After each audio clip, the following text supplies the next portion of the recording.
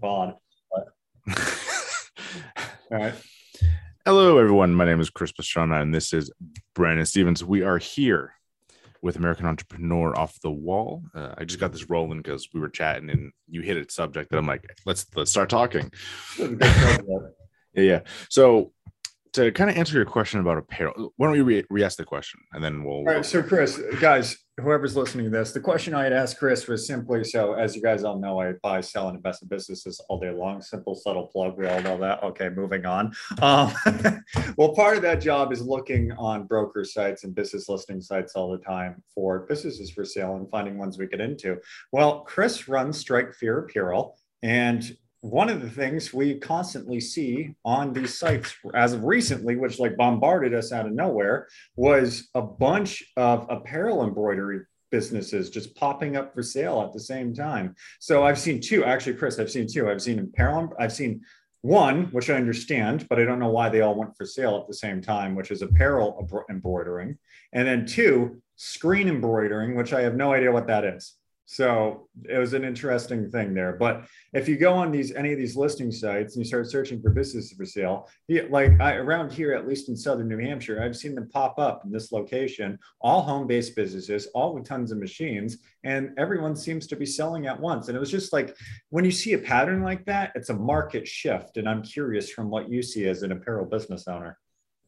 So I don't know enough about how the market behaves normally.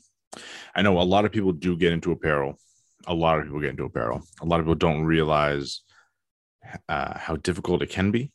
And then they sell out. The difference is you typically don't see that as much with embroidery. Of course, you always see businesses closing because embroidery machines are expensive.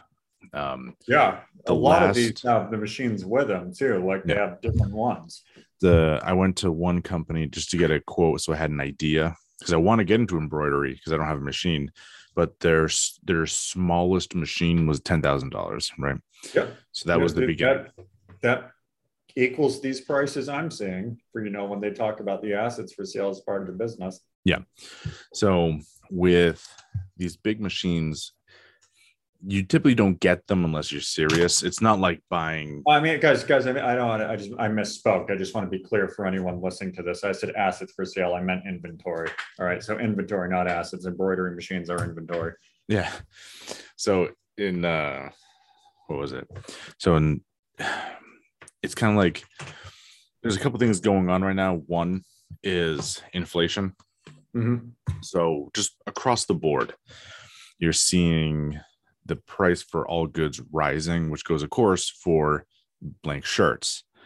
So your blanks are going up. So a lot of businesses close because with the increase in blanks, it becomes more difficult to get clients who are then going to buy the shirt. So you see that across the board. Again, I don't know enough about the market, but that would be my guess is if a bunch of places are closing down, it's that inflation's hurting them. Right. Because people don't really want to pay. That also brings a good question from my point of view, because I said I misspoke, but now I don't know because I don't know enough. This is like an educational thing for me about this style of business. So an embroidering machine in an apparel company, would that be an asset? Like from looking, so I'm very familiar with home service companies and manufacturing companies, the difference between inventory and assets there. Like in the manufacturing truss shop we were looking at, like the wood and the lumber and all that is inventory. The machines that run it are considered assets. So in an apparel company, I would assume the embroidery, I think I was right the first time, the embroidery machine would be considered a company asset because. Yeah, I think. Yeah. I'd have to talk to Michelle to bring her in on some of that, but I'm pretty sure that's an asset because it's now for a company that sells embroidery machines, that's inventory. Yeah, that's inventory. Yeah. But so I would say the apparel itself, like the shirts or inventory, where the stuff that makes them are probably assets. Because typically an assets to a company is something that you can put a price on that depreciates and liquidate. Yeah. Yeah. All right, cool. So so we're right the first time. All right, cool. That was interesting. Just something I've never thought about. It's kind of just like how are shirts made? Oh, they just pop up and slide. Like they're just like you close that door and you say I want a shirt 3 times and poof. Yeah. So I would be interested to see those listings. I mean, I don't know where you go to search for them or anything, but Well, I mean, one of the biggest aggregators in the world is Biz Buy Sell. Go in and put on Franklin County. So the areas around me, I searched all three under one search. It was Windham County, which is the Brattleboro area near me, Yeah. Cheshire County, which is where we're in, and then Franklin County, which is Greenfield, Mass, because I'm in the corner of New Hampshire. So those are the three I searched, and everything in that radius, I'm within about a 45 to an hour from all those locations. Yeah. So everything popped up in there from me. But as a business owner, for you, if you could use the machines, if you were able to take their customers in the machines and get them on seller financing, it's not a bad deal. yeah, that'd be a heck of a commitment, but it's something to think of. That's an asset for you. But Yeah. speaking of that, so speaking of interesting deals, I am scoping out. I have a conversation with a gentleman tomorrow, but I have had several deals come in this week that are extremely creative now that people are getting to know me. One is 100% seller financed hotel. Okay. As of right now, the information I have on it and the conversation I'm in, the owners are willing to 100% seller finance it. So that's one we're going to be scoping out, which is really interesting because I have an investor who would back that to get that done. I mean, seller financing up front, you just walk into it if they like you and pay it out of what it's making. I don't know enough about it. My worry is that it's not making much, but we'll see. That's why you go through the due diligence process. Yeah. I have a capital partner that we got a couple of weeks ago who loves home service companies, and he's contributed a couple $100,000 to the pot. And today we found a local home service company who I won't get into exactly what it is just because I don't want people to go after this one until I do. So that's one I just sent the email on, but they're basically doing around their home service company. They're doing about $500,000 a year in revenue. They have 9, which isn't a lot. This is where it gets interesting. So a little over half, like just under 600,000 a year in revenue.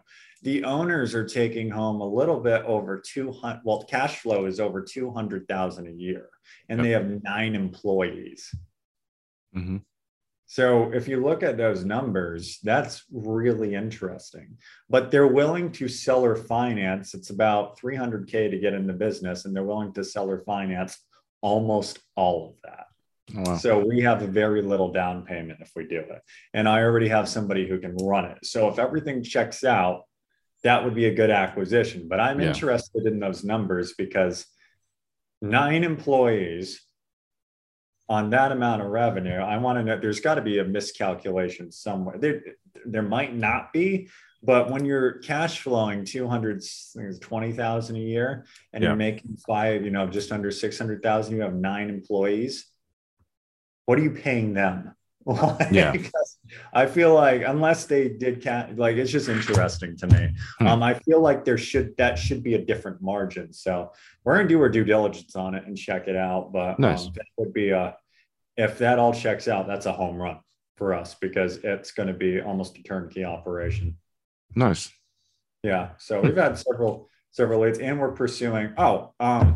Since I'm a lot more active on LinkedIn, I'll tell you an interesting one we got into. Yeah. We didn't buy this one yet, but we're looking into it.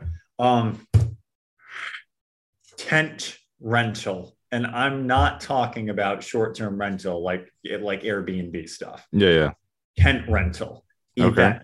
Like catering, like tent. Big tent. Like if you go to the fair and you walk under a tent, which I've always assumed the fair brought with them because it was theirs. No. Apparently, in Massachusetts, there is a big demand for tents to be rented to put on events. So this company that we're looking at, which surprised the hell out of me, was the tent rental company. They basically set up. They have several large contracts in New England, and they set up tents, and they lease tents, and they rent tents, and they manage tents. Yeah. So it's like the world's most boring business. But it's absolutely fascinating to me. I'm like, I didn't even know this was lucrative. And here these get like their expenses as storage unit, and they pull Yeah. every, yeah, like it's really interesting to me, and they have a staff and all that. So Hmm. I'm like, yeah, like, Yes. So it's did you, interesting. have you ever thought about that before? Like, it's one of those things where like it blew my mind because I'm like, I've never really looked at tents. I know you guys can't see me, but me and Chris and I are on Zoom right now. I've never looked at tents like that and been like, oh, this is lucrative. Yeah. So when it, so yes, I haven't thought of tents specifically, but the idea of taking anything with a high buy-in value and then renting it out is pretty common, because we were thinking about doing that with like the selfie booth room that ideas that we have. But you can get selfie booth machines and you rent them to weddings and stuff. That's pretty common for a business. Mhm. So stuff like that, yeah. But a tent specifically, no, I hadn't thought of that. But I know someone who was doing same thing, weddings, events, but he was doing VR setups. Right. So you Okay. put a VR headset on and they can play games and stuff. And I don't know if you ever went anywhere with that idea, but yeah, I've heard of stuff like This that. is really interesting because it's something that was like an epiphany. Like I've never thought of that. I've never been like, oh, a business must set these up and rent these to these people on their Yeah, behalf. Like, yeah, wow, right? So, and it's a fairly step. They've been around for a while, so I was like, all right, this is really neat. We're running into these all the time, like these niche little, crazy little things, and it's like it's really cool to watch because I'm like, yeah, I'm gonna start referring the owners, like when they retire, I'm like, before you call it up, get on Chris's podcast and tell people your story because I yeah, want to know how you get into something like tent rental. Like I just, yeah, it's interesting to me. yeah. Like, what's the train of thought on that, right? What got you there? Yeah, like how did one day you just somebody was like, hey, can I rent that? And you were like, bingo, right? Or was it like just weird left hand way of getting into I should rent tents for a living? Yeah, like when we did the event at Flexwork, this was a few months ago, back when it was still cowork. Um, someone we rented the speaker system from somebody. So same idea. They had the speaker system. We paid them a pretty small amount of money for them to come in, set it up. We used it for the event. They took it out, and then I didn't have to put So up. they rented it from another company. Is that what you're No, saying? they And owned then it. okay, so Yeah. they owned it. They bought it. They paid the Yep. upfront fee or at Yep. least their finance, whatever. Mm-hmm. And they rented it to you and they did assembly. Yeah. Brought it in, put it together. We used it for the event. They came back, took it. Pretty straightforward. Yeah, that seems like in essence, that's a common business. That's a smart, Yeah. common business model. But the things people do it with is when it gets interesting. Yeah. Yeah. Yeah. So speaker, I didn't think about that, but yeah, too. I mean, you do that with podcasts. You do speakers. I guess you could do it anything that people don't want to do themselves. Like I can understand where it's a pain to set up these big, like event tents. I can understand how that's Yeah. something people don't want to do. So they'll happily rent it from somebody who's willing to do that as part of setup and stuff. I understand that. I mean, it's the same thing with furniture, with the white glove. When you buy furniture with white glove delivery service and you pay the extra couple $100 or whatever to have the guys come in your house and set it up for you, right? Yeah. It's like You were telling me about that before. yeah, you don't want to do that. Like it's just something that you just don't want to deal with, right? So you pay the premium to get it done. I actually wouldn't consider this one boring, but I didn't think of it. I ran into a business. It wasn't for sale, but I ran into a business owner that his entire niche was garage to podcast studio conversions. Okay. That makes sense. Yeah. And his entire business model was converting garages to podcast studios. And he had two other partnerships, some to do the fabrication, some to do the audio work to set up. And I thought it was really interesting because I'm like, everyone wants to be a podcaster. And there are people who build businesses off of placing people on podcasts. But this guy is built like he treats it like artwork too, right? Like he's built a career out of converting the places people work in to podcast studios for podcasters. Yeah. And I'm like, that's another way to look at the industry. Yeah. Yeah. It's pretty interesting what people come up with. And like I said, it all comes with people want to get into it. They don't have enough money or the knowledge to do it. So you kind of leverage someone else's ability to do it. And that's kind of, you see this with same thing, Airbnb. What is it? Not, I want to say Toro, but those types of places where they have the vehicle, they own it. We just want to take it for just a little bit, and you pay a premium for it. So, yeah, I'm looking at that same site you were talking about for the business listings as you're talking. There's Biz Buy Sell, which is the main one everybody and their brother uses, but that aggregates them. There's BizBen, BIZBEN.com. There's another one. I didn't see these on this one, but there's Vested Business. I think it's VestedBB.com. Mm-hmm. Vested Business Brokers. They're a heavy seller owner financing site for businesses. So those are like some of the main ones we look at. And I think DealStream is one of them that I've commonly looked at before. But yeah, those are a few of them. The ones I saw were either on BizBen or BizBuy. Yeah. I'm just kind of flipping through as you're talking.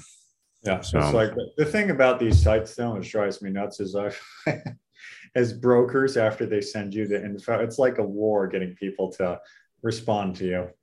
Yeah, and like that's their job. So I'm kind of confused. Right? Yeah, there's always issues with these types of things. Yeah, but it's so if you ever reach out to them, you got to do most of the work to get the broker to respond to you. But that's okay. Like, well, they probably deal with a lot of people who are like, oh, they want to talk, but they're not serious or they haven't made a name yet, so the person's not even going to bother dealing with it. Yeah, and then they just stream by, like people who have it. But I'm like, I have one that hasn't responded to me since, so I'm giving him a call tomorrow. Like, I'm going to hound him until he picks up, because we have, like I said, we have investor capital ready to go. I am in a weird position. It's not my money, but I have more money than I have deals, right? So that's always a good deal. Yeah. I mean, yeah. So it's like I have people who trust me to place their money in deals. And of course, we get paid by operating and owning a piece of these deals as well. But they need to place their money somewhere, and I need a place to put it. So, like, our problem right now is deals. So, Chris, you find anything, please let me know. Yeah, if I ever run into something good like that. Well, they come out of nowhere. It's your network. Like, I wasn't looking for 100% seller financed hotel. And now one of the guys like, yeah, we gotta, there's this hotel that's been on the market for a bit. They wanted this, the market won't respond. They dropped the price. They're not responding. So they're willing to, as long as they get their price, 100% seller finance it. I'm like, well, now we're talking. That's something we can possibly figure out. So let's have a conversation. Yeah, that's pretty good. A lot of opportunity there. Oh. What about the co-work? You plan on moving it to Manchester at some point, right? Or you were planning on it, something to do with that when you look for the more industrial facility? Yep, Flexwork, yes, but Flexwork, yes. Yeah. I helped name it, but I can't freaking remember it. All right. Yeah. Flexwork, yeah. Yeah, we want to move eventually. I'm at the point where, do I have the capital for that? No. So after the rebranding, we are getting all of our systems kind of situated and optimized so that everything's running smoothly the way it should be, ready to go. I turned up the marketing for the virtuals. So I'm trying to hammer down how to pull in leads well for virtual. So I'm just playing with ideas on where to go, where to find them, what stuff. After I get a good stream of leads coming in on that, then I'll be looking at what it's going to take to expand the company a little bit.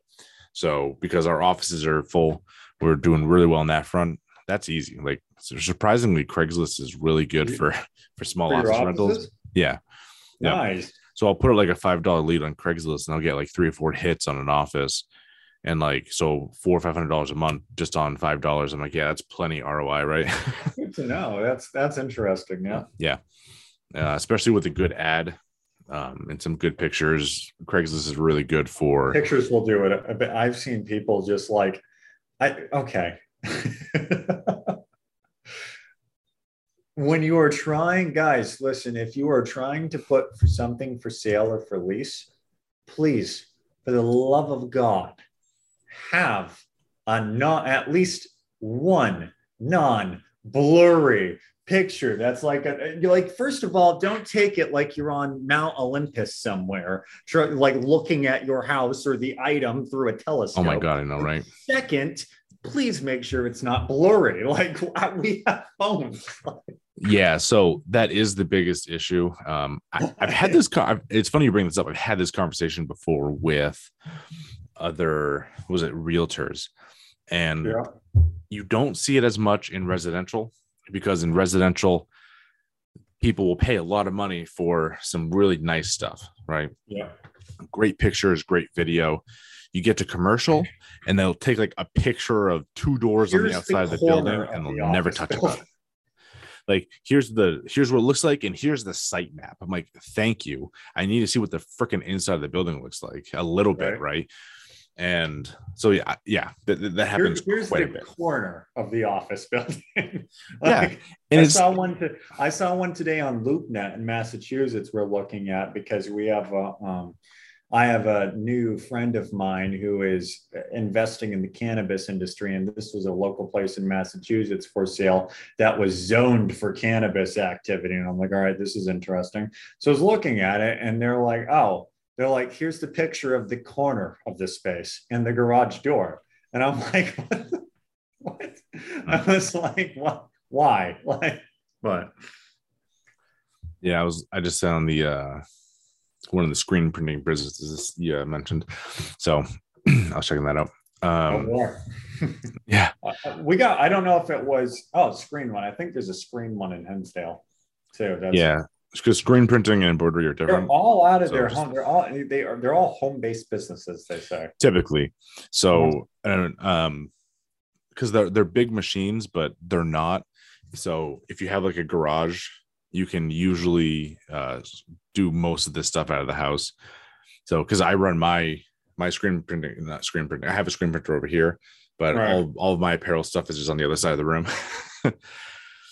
So my room's a mess. If I turn the camera on, you'd be like, whoa, but there's all my business stuff is in here. Yeah, I get it. Some of these bad boys are going for a decent price though. And I'm like, they got to be an asset sale to a company that has a physical location, because I don't see many people who are going to buy a home-based business to move it to their home and then run it, when they would just use that same money to purchase the assets and I get if you get that, like, a steady list of clientele that are creating the cash flow if it's a recurring based business. But if it's not, it's just like, all right. Well, that's exactly what I was reading on the one I just found out of Mass.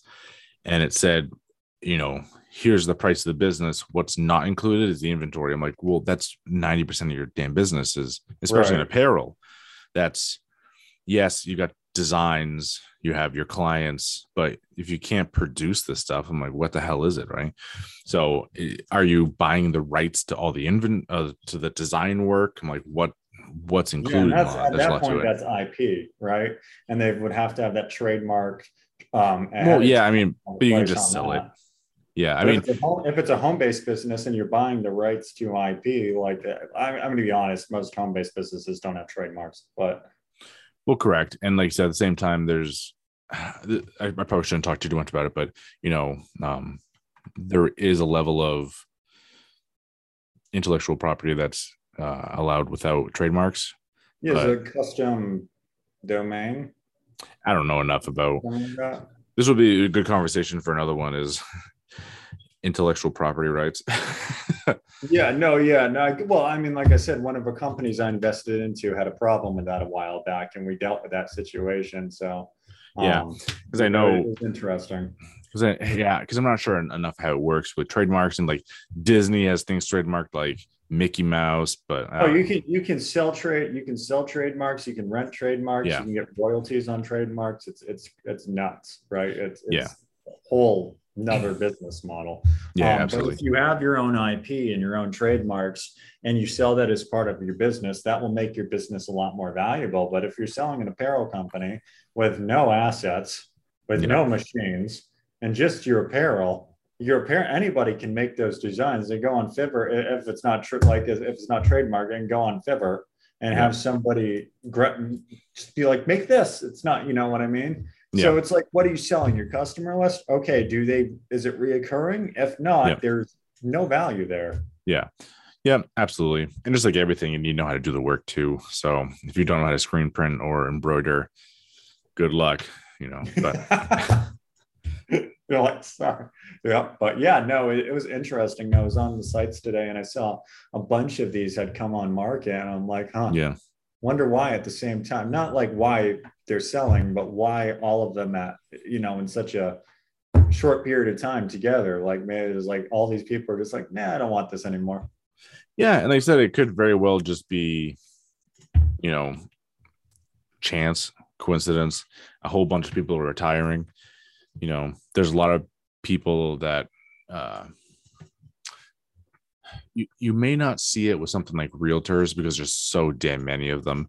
But so let's take tinting, right? So in the tinting world up here where I live, I know all of the shops and I know all the people, right? Right. So if I reach out to someone, I'm like, hey, someone just reached out for a quote on this. They're like, oh yeah, they reached out to us too. So we can't do things like price fixing. Like we can't be like, hey, charge this, right?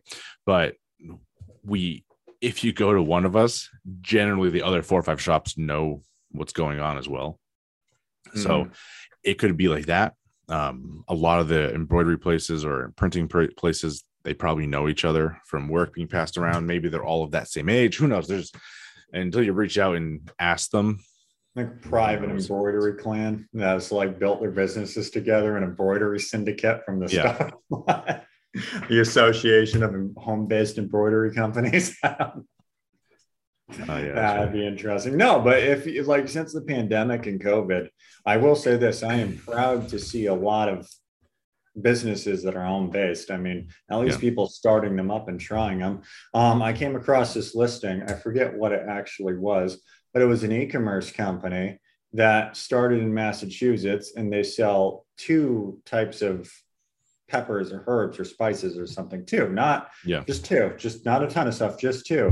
And they started in the past couple of years and they've become like the #1 trader in New England in this ingredient. And it's all online. And it was it was an interesting listing. And I was like, all right, cool. That's, like we're seeing more and more of that stuff.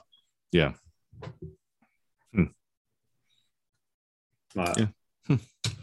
Yeah, cool. I don't know. My brain just kind of trailed off there. I was thinking about something, but whatever. Anyway, brain printing. Well, not even that. I'm going through businesses and home-based businesses, and there's a lot in my head because I know window tinting. A lot of shops are started at home because you have mobile guys, you have home-based guys, and then you have people with shops. So I have yet to see a tinting business for sale, though. At least not in this area. Yeah, because it's one of those things where maybe it just hasn't come up yet. Because there are big tinting franchises. Like if you go to like a Tint World or one of those places, you can find big businesses. But the problem with here's the problem in the tinting world. You see this with a lot of things that require a lot of knowledge and at least practice to get into. So you're finding it's far more lucrative to run your own shop than it is to work for one, right? So when you run a tinting shop and you're the guy that's in there tinting every day, you can push $15,000, $20,000, $30,000 a month tinting cars, right? When you go to work for someone, you're getting like, if you're not very good, 3,000, 4,000 a month, maybe 5, right? What you can earn drops. So a lot of guys, you have this weird circle that they're constantly stuck in, right? The people want to hire because they don't want to do all the work themselves. You can't scale a business that way over time. But when they hire someone, that person finds out how to do it, leaves, starts their own shop. So you're stuck. You're stuck in this cycle of sounds like home services. I need to train someone and spend all that time training them just to have them leave and become your competitor later. So You see this. Are they heavy? Are they heavy on the non-competes? I know some stuff like that can be pierced easily, but I mean, Yeah, it evades some people. Like some people, they'll sign a non-compete and be like, I don't want to deal with this. You know, like I don't know. I don't know. Each business is different, I guess. I don't know. it's interesting. I think maybe something that would help solve that, and we've been talking about this in my firm, is for when we look at buying businesses, because I'm not, like I've told you about this, I'm not interested in buying a job. If I have to work there, I'll work there for a little bit, but I'm trying when we buy something, Yeah. what I like to do is turn it into a turnkey operation that I can manage, that Ray can manage, that Jordan can manage, that somebody can manage, right? Like without working in it 24/7. Yeah. Because what's the point of buying a job? Just we're trying to build a portfolio here. Yeah, absolutely. But the thing is with this and with what we're looking at, it's what are you going to do? Like you buy something, the owner is willing to help you transition onto it. There's still day-to-day activities that need to get done. You need to have an understanding of the industry. You still, like there's all these things have to come into play. Yeah. So what we found to be a very simple solution is we obviously look at companies with employees, but if you talk to the employees and you find out which one, wants more roles and wants more responsibilities and wants better pay, you can usually, in our thesis is we get the owner, once we buy it, we get the owner to train one of the employees to be the new owner, and we'll put the new employee in a position to run the place. And then we'll put the employee on a 2, 3, 4 year earning program. So they own a piece of the business by the end of it, if they manage it correctly and don't, like slack off or something, like just on salary. Yeah. So you put them in an earning program so they can share in the upside. And that's how we kind of solved that problem. But it's one of those things where these tent shops, if you're saying that one guy on his own can do $15,000 to $20,000 a month, and he wants to hire help, that could be super lucrative if he just paid these, one or two of these guys what they normally do. Because if each person can produce, $15,000, $20,000 a month, just give them a small piece of the profit share and you focus on building the systems, the brand, and the trademark. They're not going to want to leave because they already get a piece of the upside. Yeah, that's definitely a good way to look at it. Again, you have to run the numbers to see what's feasible, but it, like I said, I know. So tinting, most of the cost is labor. The inventory is not very expensive. Now, where you start getting your cost is overhead, the shop itself, insurance, that type of stuff, right? Electricity, minor, except in New Hampshire, where it's apparently becoming a major thing. But most of it is labor. So you're right. There is probably a lot of room to pay people well.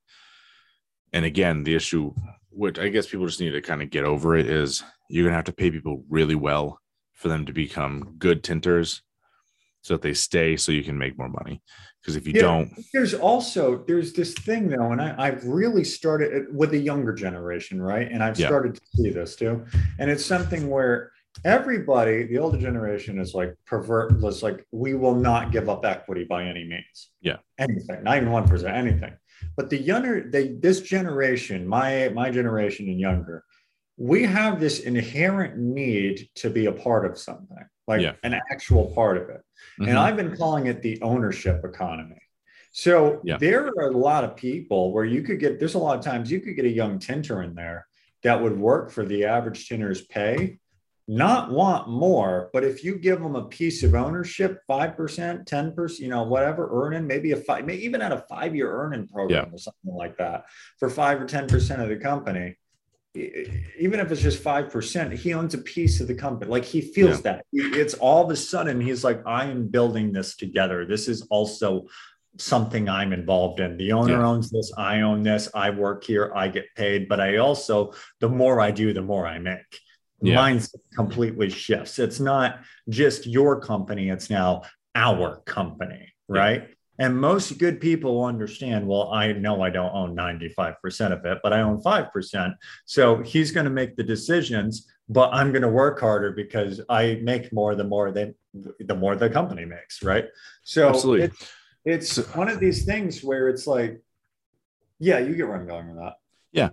And so it becomes a question of, does it work? Because it hasn't really been tried, because it's a newer idea, right? Yeah, it's an age gap.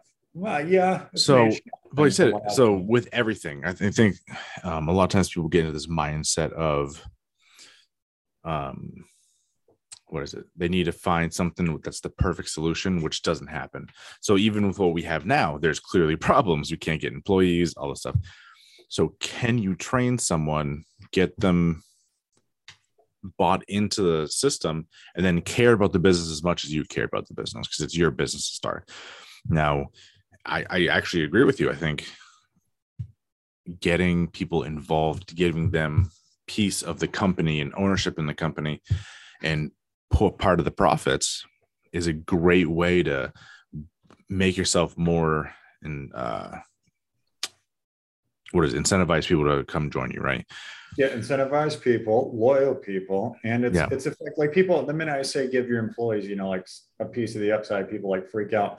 An earn-in program is structured how you structure it. Yeah. Like if you are structure an employee's earn-in program based on performance and milestones, and they hit it, that's somebody that's going to be worth giving that to. Yeah, absolutely. That's And my you point keep behind them it. there. Like, so this is a fun example. At the window cleaning business, my day job, we just lost 2 employees. Now these guys have been here for, one of them was 10 years, right? And he just left because he's getting annoyed because they won't give him benefits, right? So he doesn't have any of this, any healthcare and that stuff, right? So but he gets paid okay, that's fine. But they wouldn't give him a paid vacation every year, right? And he's like, I just want a damn week paid vacation, and they would never do it. So he's like, I'm gonna go start my own business. He's like, I don't need to make 30% of all the work I do. I'm just gonna go make 100% of the work I do. And that's what he did. He left. So now they're scrambling because in window cleaning, we're booked out months with all the houses that we have to do, especially this time of year. Right. So now there's a ton of business the company can't get because they don't have enough employees to cover that work, because they had that work going to these guys, they've been here the longest. So that work gets shipped down to me and my partner, because we're the second best crew. So we get a lot of really good paying jobs because we do good work, right? Even though I've only been there for like 6 months, 5, 6 months. But they lost him just because of something simple. They wouldn't give the dude his normal pay of what, $700 a week or whatever it works out being, $1,000 a week. They wouldn't give him a freaking free week, and he makes them Right. tens and twenties of thousands of dollars every Right. Yeah, and year. that's something that's simple that companies need to pay attention to, because Mm-hmm. it's like that's developing HR in your company to pay attention to your employees. Yeah. Right. Like that's actually listening to what they want. Because this guy didn't even ask for a raise. He just wants a week. Yeah. Yeah, absolutely. Right. And because at the window cleaning place, it might be different for other places, but in this particular company, we're paid on performance, so we're paid commission. So if we want to do a couple of jobs a day, you only make 30% of whatever you clean. So if we can clean $1,000 a day, we'll make $300 a day, whatever, right? So it's entirely on us how much we want to work, how fast we can clean. And you guys are all on commission, you just said? Yep, everyone. Yep. So you want to get people to stay and come and outdo your competitors. What that guy wanted would be what the company should add. Like if you're on commission, and what we'll do is if you stick with us every year, we'll give you a week off from work Yep. and pay you your average commission, right? Yeah. Look at the numbers. What is your weekly average out to? That becomes your week of free pay. Yeah. I mean, that'd be good. But you know how incentivized that would be? Yeah, absolutely. And I know they can afford it. It's window cleaning. So the overhead on the window cleaning business isn't super high, right? Right. Because our materials are mop, squeegee, and some Dawn dish soap, right? And that's a lot of it. And of course, the vehicles, I know there's more expenses and stuff, and the shop and all that. But as far as other businesses, it's not super like inventory heavy. So yeah, I think they missed out on some pretty basic things to incentivize their employees to stay. So yeah, well, that's funny you say that, because it's not just that. 90% of the time when I'm, when like every company we look at so far, well, most of them, there's always been some kind of miscommunication between the business owners and the employees. yeah, Right? The business will be like, "Oh yeah, we're one big happy family." The employees will be like, "I freaking hate it here." yeah, And I'll be like, "Do you guys not talk to each other?" Like, I don't understand. But we've seen that multiple times, and you know why? If any business like is like, "Oh, I don't understand why employees are like that," it's usually just they haven't listened to one yeah, thing they want, one small thing. Usually it's not like an employee is not them, "Oh, I want to be paid 100 grand a year." It's not something outlandish. It's usually like, "I want one vacation. I want one more dollar an hour. I yeah, want one more day off a week. I want to leave 2 hours earlier one time a month," like yeah, random things, right? yeah, And it's like, if those small things were just hit, those people would stay loyal to the company. yeah, yeah. Absolutely. Like I say, he was there for 10 years, and because they wouldn't give him a damn vacation, off he goes, right? So yeah, that's pretty funny. I just was up in Laconia. Oh, I just lost your sound. Yeah, it's like freaking out. 1 second. You're back. Yeah, I don't know why it's doing it. Everything's like being really funky right now on my system. I just upgraded it to a bunch of other stuff, so everything is kind of Nice. So yeah, anyway, so I just found this company up in Laconia. It's like they're asking for 2 million. I was like, oh geez, it's a screen printing embroidery business. So I just thought it was kind of funny because we were talking I'm about guessing that's not home based. No, it's not. That is a What are they doing for cash flow? Gross revenue 1.6 million. Inventory cash flow 150,000. So I'm like, it's a little low compared to some of the ones I've seen. So 1.6 million and 150,000. So that's hovering around the 10% mark. Mm-hmm. Yeah. So anyway, so that was funny. Not bad. I saw a real estate company going for, one of my friends inquired about buying a real estate company, and they did $43 million a year last year in revenue. And they're asking that, first of all, the brokers don't even know how to put a packet together, so we're not going to talk about that. But they asked him to submit an LOI, and he's like, "You guys didn't give me a price." And they're like, "Oh, the owners want somewhere between 18 to 22 million.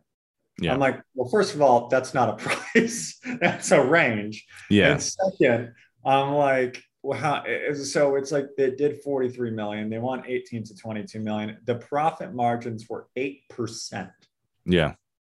Like, all right. Wow. Okay. Now I don't know. I don't buy real estate that much. So I don't know if that is a common percentage in a company that builds homes, not like buying a multifamily company or buying, like a short-term real estate, like Airbnb. Yeah. But I mean, this company, it was a real estate company that built homes. Okay. So it was a home building company. So I don't know if those are average margins for that industry. I was like, wow. And then the broker came back and asked them, he's like, "Before you submit your LOI, please submit a separate document showing your investment thesis." I'm like, that's a weird ask. Okay. Yeah.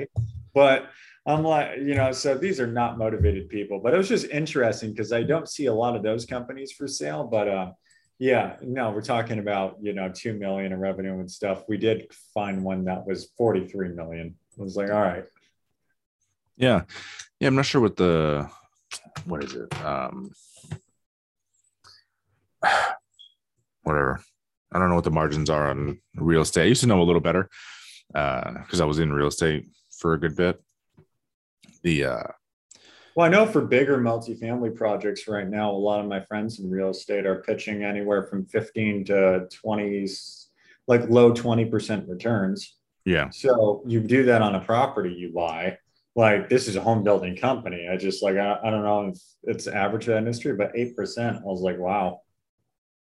Yeah, it would be something to, I know I'm writing down all things I want to ask like in the future. For what? Like screen for like when for what?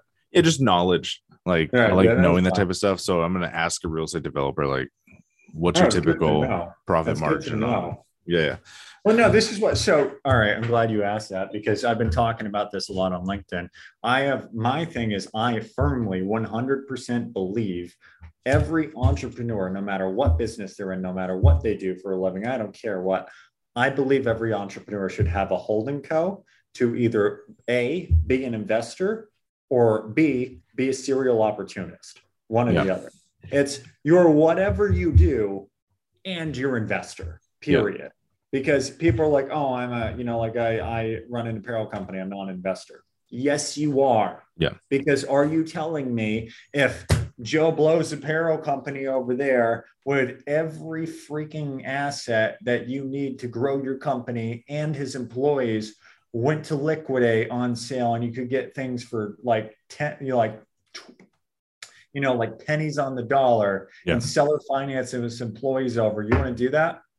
Like you're telling me you wouldn't pick up an asset sale like that to absorb his holding company, his Yeah. entire customer list, his brand, his IP rights? Yeah. And most people be like, yeah, no, I would definitely do that. Okay, you're an investor, but you need to be set up for that opportunity. Yeah. So it's like people, it's just a reframe of the mind. Like it's like, because you tell them like, as a business owner, you run into tons of other business owners, and you're inevitably going to end up somewhere either around real estate or around other businesses. Well, what goes for sale? Real estate and other businesses. Yeah. And what are two of the best investments, not financial advice, but the best investments, in my opinion, that you can make? Real estate or private businesses. So, yeah, it's one of those things where I think every business owner should also have, dedicate a percentage of their time to learning how to be an investor and act on opportunities as you see them. Yeah. Yeah. It's like you said, it's a different mindset when people want to get into investing over running their business. Because I think you follow Ryan Stewman and those guys as well. A little bit, yeah. Yeah. I used to follow Ryan heavily a couple of years ago, not so much anymore, but I'm in the baller room with Drew Hourigan and he's inside Apex, if I remember. So we get a lot of this stuff reposted in there. Yeah. So a lot of a lot of them talk about being a worker, then you become like kind of an entrepreneur and eventually an investor is like the top of it. The 4-quadrant thing, the 4 quadrants. Yeah, I forget. It's like, I forget how they lay it out, whatever. But cash flow quadrant, I think. Yeah. So eventually you get into where you own your own business and you do all this stuff. And it's just a shift in, like you said, a shift in mindset over how do you want to go about the process? Where do you want to be? How do you think about your money? All that stuff. Yeah, I mean, it's a different. I was having a conversation with a new one, an acquaintance of mine that turned into a friend. He owns a moving company out west, and he's not super passionate about it. He likes what he does. He's been very successful at what he does. He has employees, he has a crew, and he's just about to step out, right? Like he's about to step out from his position of working day to day in the moving company and hire someone to work in that exact position on his behalf and manage the teams. So I asked him, like, all right, what are you going to do next? He's like, he's like, well, I'm going to talk to the customers and the employees and check in with the employees. And I'm going to check in on that guy to make sure he's managing it. And I'm going to do this. I'm going to do this. I'm going to do this. And I'm like,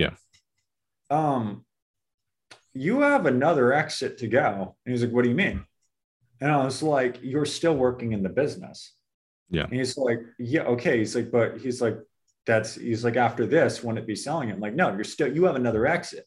Everything you're doing right now, you're being the bird's eye view on these people and like having the need to want to be like, all right, here, and here, you need to replace that position. And once you do that, you're good, because the goal is, if you pay attention to built to sell and the 8 value drivers, the goal of any company is to get to a point where you can get lost on an island for 90 days with no cell phone and no carrier pigeons and no emails and no rocks and no way to look or contact your company at all for 90 days. Yeah. And when you get back, that company is either going to be running the same or better without you.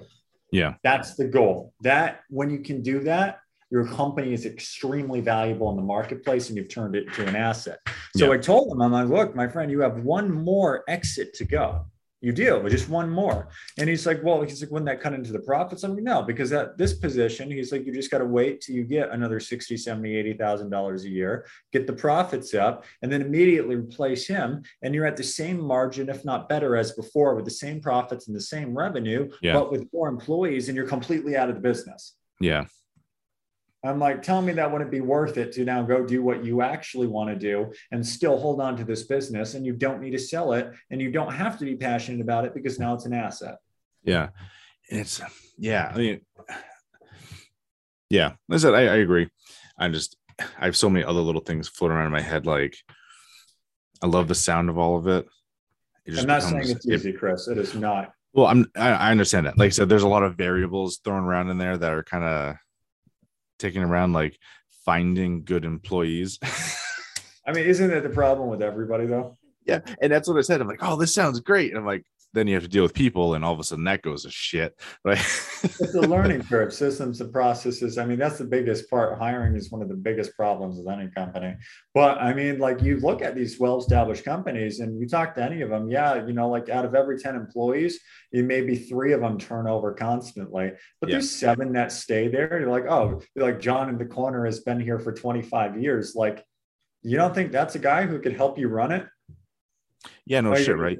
Yeah. So I've always, I don't know. There's so many things that I see businesses do, and I'm like, why are you doing the things you do? Right.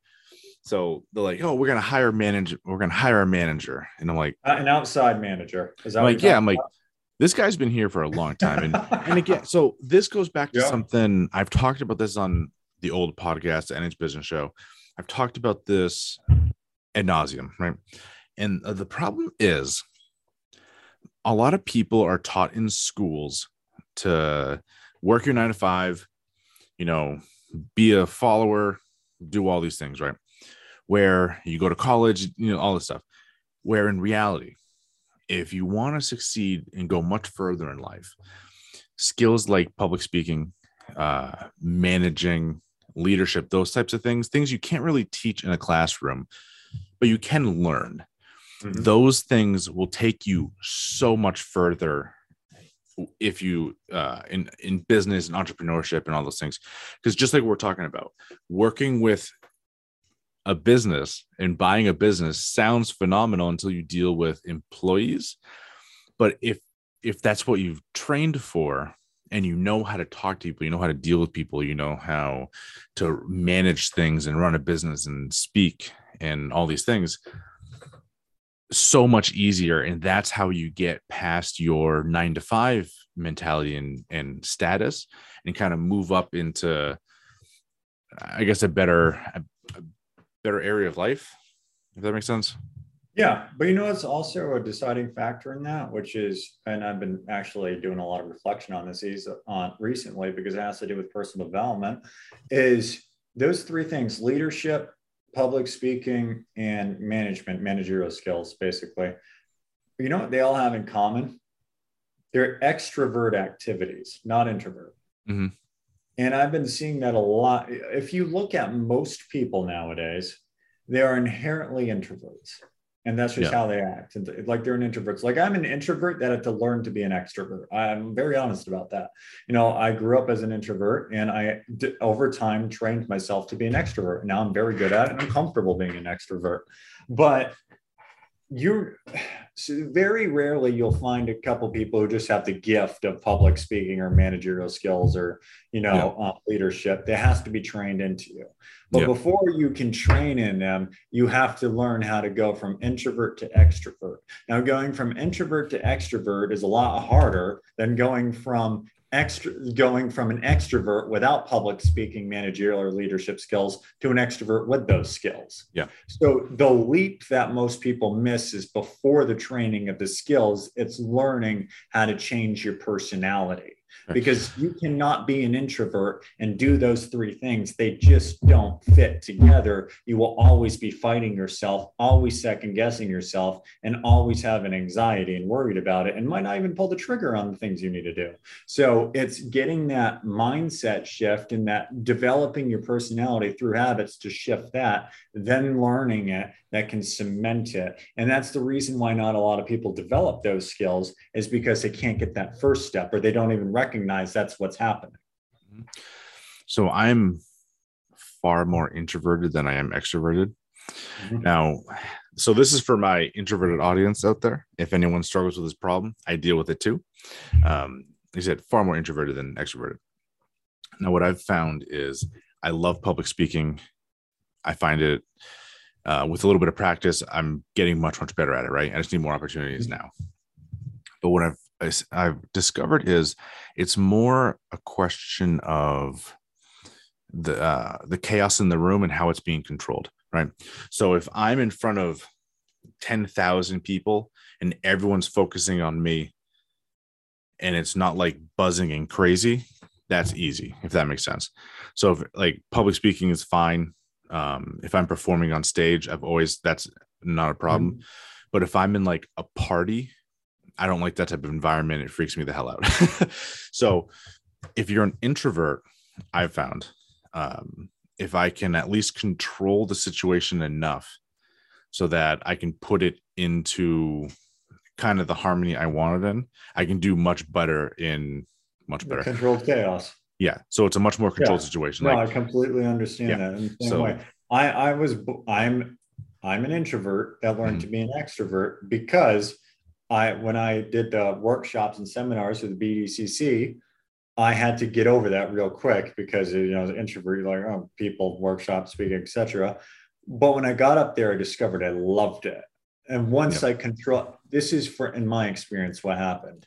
I was scared to death until the first words came out of my mouth. Yeah. Once I was up there and I said the first words, it all went away. Yeah. All the anxiety, all of that went away, and I went right into my zone. And the reason for that was because at that moment, everyone was looking at me and I was controlling the chaos. People were listening to me. They were centered on me and I controlled where it went. When you're an introvert, you want that control because you're scared of scared may not be the right word, but you are cautious and nervous around the chaos itself. Yeah. So if you can at least control that chaos, then you can get over those qualities. Absolutely. And he said that's all it is controlling, putting your environment into a situation that makes you at least a little more comfortable. Like he said, I host this podcast because it's one-on-one. It's much easier. It doesn't matter that hundreds and eventually thousands of people watch or listen to it, right? It matters that you and I can have a good conversation.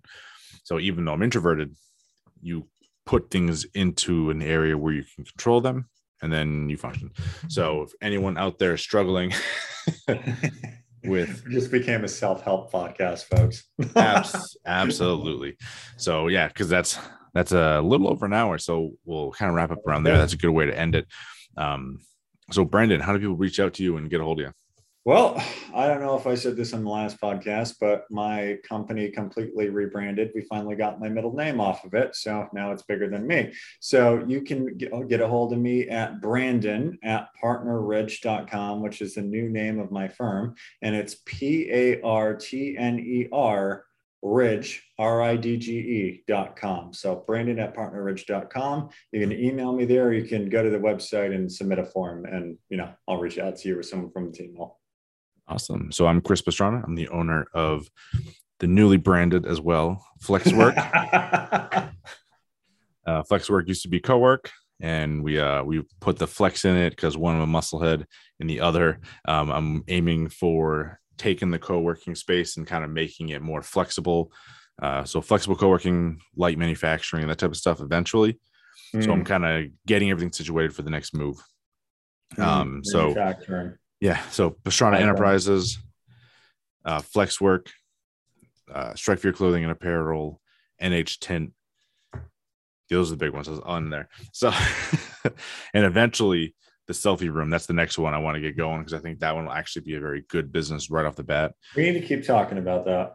Yeah. That one's going to be good. As soon as I have the capital, I'm moving on it and we're moving forward. So, end the podcast and I want to have a quick conversation. Gotcha. So thank you everyone for listening. Find us anywhere, Pastrana Enterprises, and then partner Ridge, Brandon, and we'll talk to you all next party. Yeah. See you guys.